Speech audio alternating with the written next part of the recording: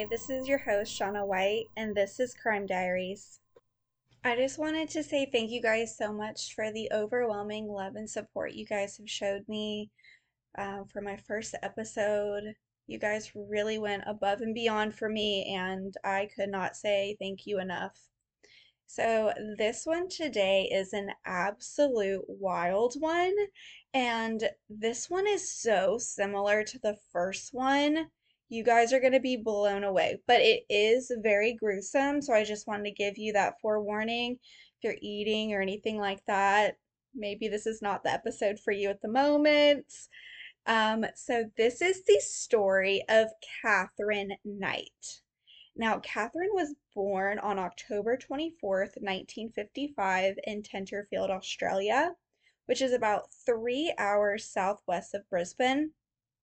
Her father was a very, very, very violent drunk and would beat her mother so bad it would leave her bruised.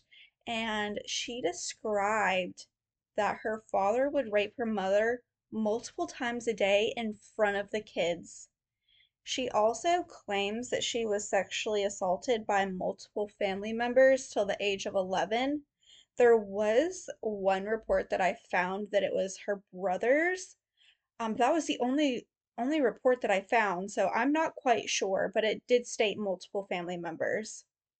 So in school, Catherine was a huge bully to anyone smaller than her, and she was awful at school with like a lower than average intelligence. So she ultimately dropped out of school at the age of 15, and she ends up working at a clothing factory. It wasn't till a year later when she started her dream job at a slaughterhouse. That was her dream job. Some people want to be doctors, some people want to be lawyers, an astronaut, a president. She wanted to work in a slaughterhouse. There's a couple screws loose. I don't know. This was her dream job, but to each its own, I suppose. So she loved this job so much, she had butchering knives hung over her bed like decor, just in case she wanted to use them, casually laying in bed. And you're like, I want to butcher something right now. Like, if you have butchering knives above your bed as decor, like, please message me. Like, we need to talk. We really need to talk. So Catherine's first husband was David Collette. They met while working at the butchering shop, and he was violent just like her father. And her mother actually warned him of her temper and stated that she has a couple screws loose. So I don't know why he was surprised, but she would join in on these drunken fights that he would get into, and he stated that she could do some damage with those fists. So in 1974, they got married. Romantic, right? One would think, but nope, nope. She tried to murder him on day one of their marriage because they only consummated their marriage 3 times that night because he was tired. But when her mother consummated her marriage 8 times, so I'm like, I'm sorry, what? You're mad that you only consummated your marriage 3 times the night of your wedding, and so you strangle your husband. Okay.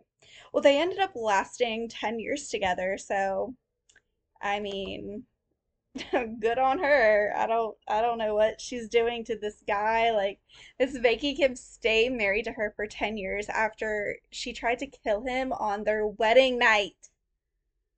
God bless. So, David unfortunately was very unfaithful and one time had left her and the kids in the middle of the night to go out on these little escapades he was doing. So after finding out about this affair, she did the absolute most absurd thing that a mother could do. Like, I have a year-and-a-half-year-old, and this just makes me so sick to my stomach. But she left their 2-month-old baby, 2 months, okay, on train tracks as a train was set to come by. Just laid it down, train come by, ran over the baby. Like that was like what she was gonna do to pay him back for cheating on her. Like that was what was going on in her head. Like there's so many things in this story that the system failed her. Like in this moment right here, she should have been put into a mental institution and really been evaluated. But there's so many red flags in this story that it's really sad. Like our system's like, if our system worked, this would have never happened, in my opinion. But I'm no doctor. But so thankfully, a local man seen the baby on the train tracks and brought her to safety. But while this was happening, she stole an axe and was swinging it around, threatening people. So she was diagnosed with borderline personality disorder, and I just wanted to touch on what this is. So there's a couple bullet points that I wanted to read off to you. So people with borderline personality disorder can experience intense mood swings, and they can quickly change their mind from extreme likeness to extreme dislike. And changing feelings can lead to unstable relationships and emotional pain. They can also tend to view things in extremes, such as an all good situation or an all bad. There isn't like a gray area. And their interests and values can change quickly, and they may act impulsively or recklessly. And they can plunge headfirst into relationships or end them just as quickly. A pattern of intense and unstable relationships with family, friends, and loved ones. So, this is just some of the things that people with borderline personality disorder can have. There's also suicidal behaviors or threats, high variable moods lasting a few hours to a few days, problems controlling anger. So, this makes a lot of sense when we're looking at the situation. Like, she does not know how to properly cope with situations like a right-minded adult. So she was diagnosed with borderline personality disorder after people reportedly seen her swinging around the stroller with her baby in it alongside a busy street. And this is what sent her to a psych hospital where she told the nurses there that she wanted to kill the mechanic who fixed David's car because if the car was still broke, he wouldn't have been able to leave her. Oddly enough, though, he did stay with her, but of course that didn't last long. She did have a couple of toxic relationships following this. She dated a man named David Saunders, who was a local miner. Within a few months, he moves in with her and her daughters, but he kept his apartment, just in case, because who moves in with someone after a couple months? That's a huge red flag.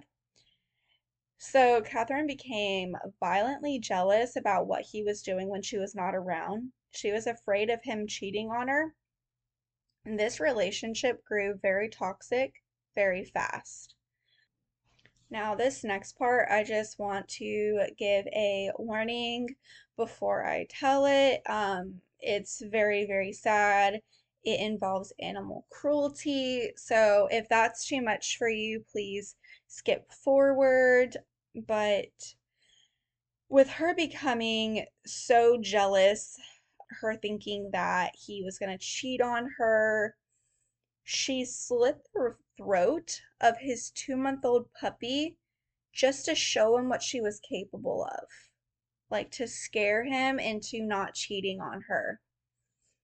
It's also reported that she knocked him unconscious with a frying pan, burnt his face with an iron, but he ended up leaving her when she tried to kill him with a pair of scissors. So, not the other red flags, just the stabbing part. So, she ends up getting into a relationship with a man named John Chillingworth.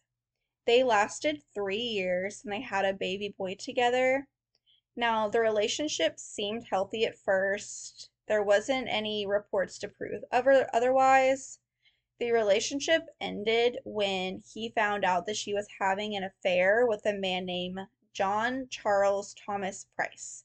Now, this is where it gets super meaty and super good. Super good. But it is gruesome. So if you are eating or don't have the stomach, for it, go ahead and skip forward. I won't be offended, but it's rough. Katherine moved in with John Price and his two daughters from his previous marriage in 1995. And everything in the beginning was very, very peachy. Everything was great. They got along fine. There was no red flags until she brought up getting married and he turned her down because he's still technically married to his ex-wife, which apparently was a huge trigger for her. And this infuriated her so much, and she got extremely violent. So Katherine framed John for stealing from his work, which he got fired from. And he worked from this job for 18 years. He lost his pension. He worked for this company for 18 years.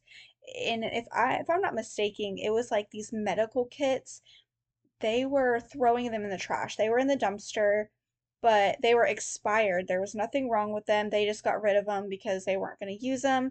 And his company decided that this was still considered stealing. I don't understand that. They fired him after 18 years of being there. He lost everything.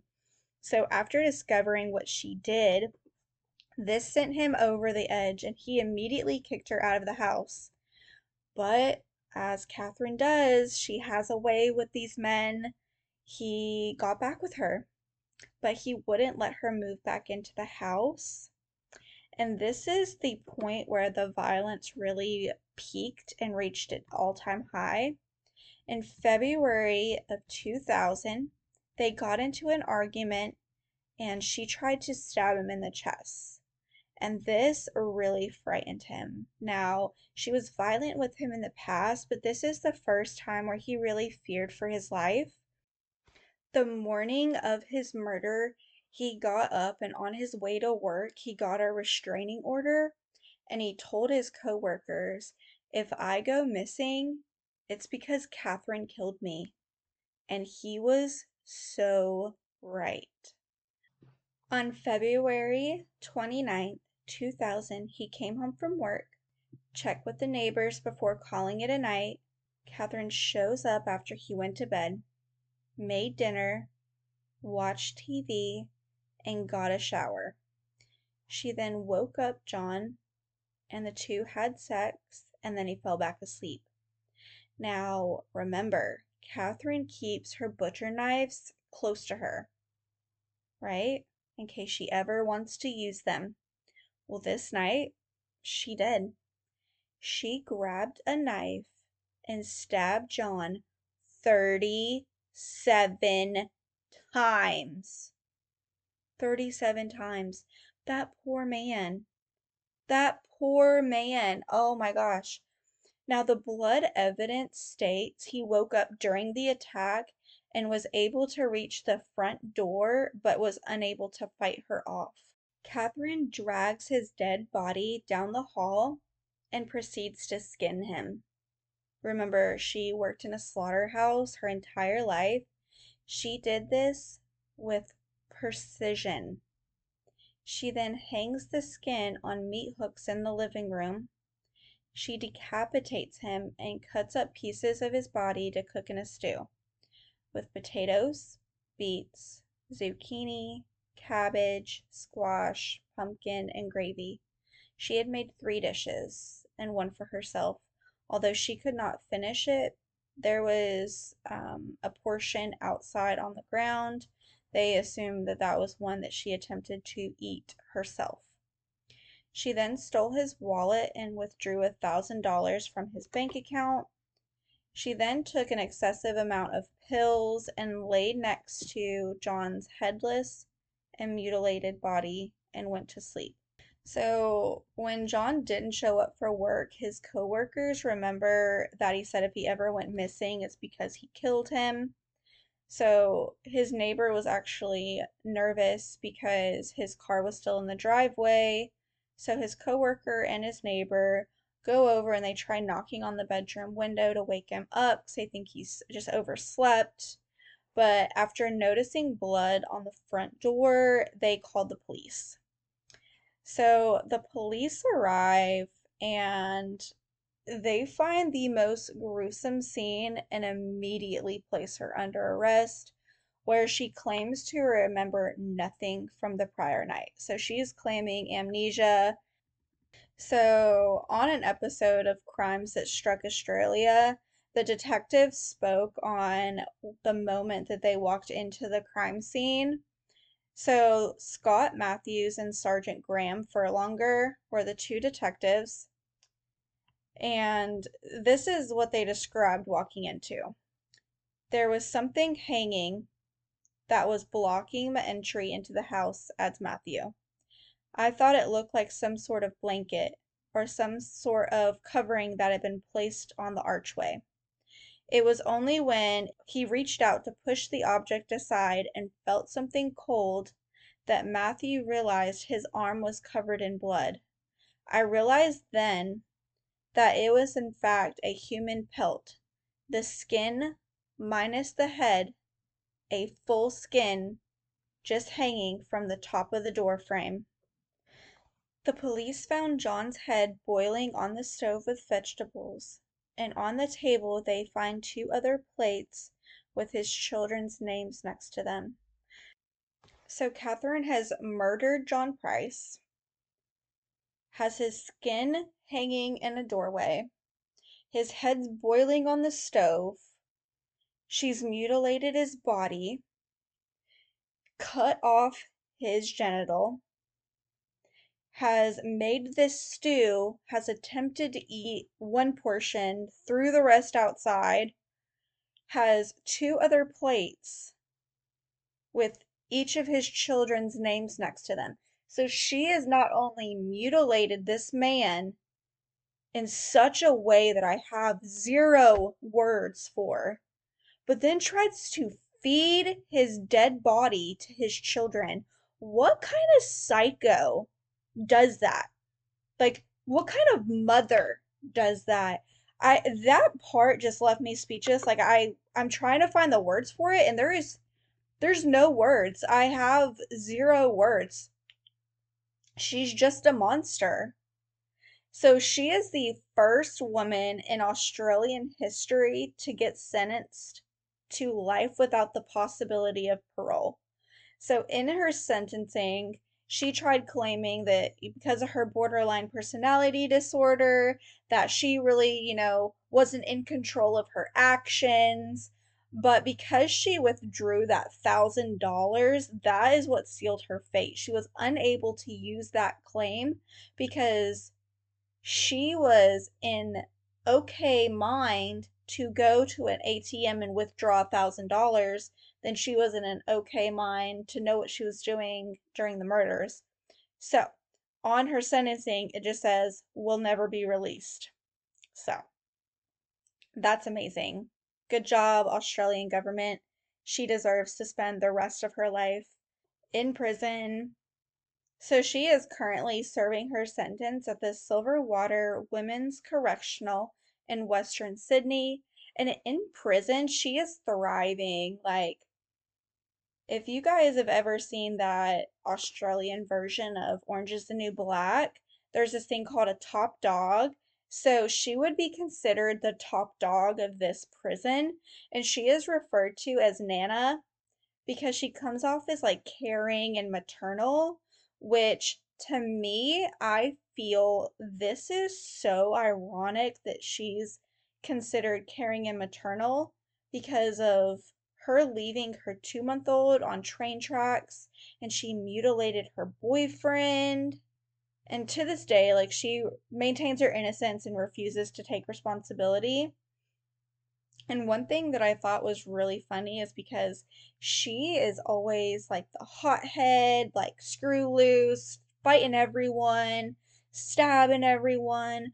But in prison, apparently, she is the one that you go to if you are having a problem with someone and she'll handle it for you.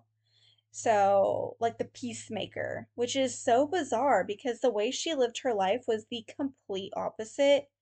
But you know what? Maybe in prison she was able to get the help she needed and now is of more of sound mind. So, I don't know. Let's hope. Let's hope. But that is the wild, wild, wild story of Katherine Knight from Australia. What a wild monster. I hope you guys enjoyed it. And as always, thank you so much. Hey guys, since this episode touched so much on mental health, I just wanted to remind you guys that if you're struggling with something, whether it's anxiety, depression, postpartum, borderline personality, bipolar, PTSD, whatever you guys are going through, there is someone you can talk to. And just remember that your mental health is equally as important as your physical health.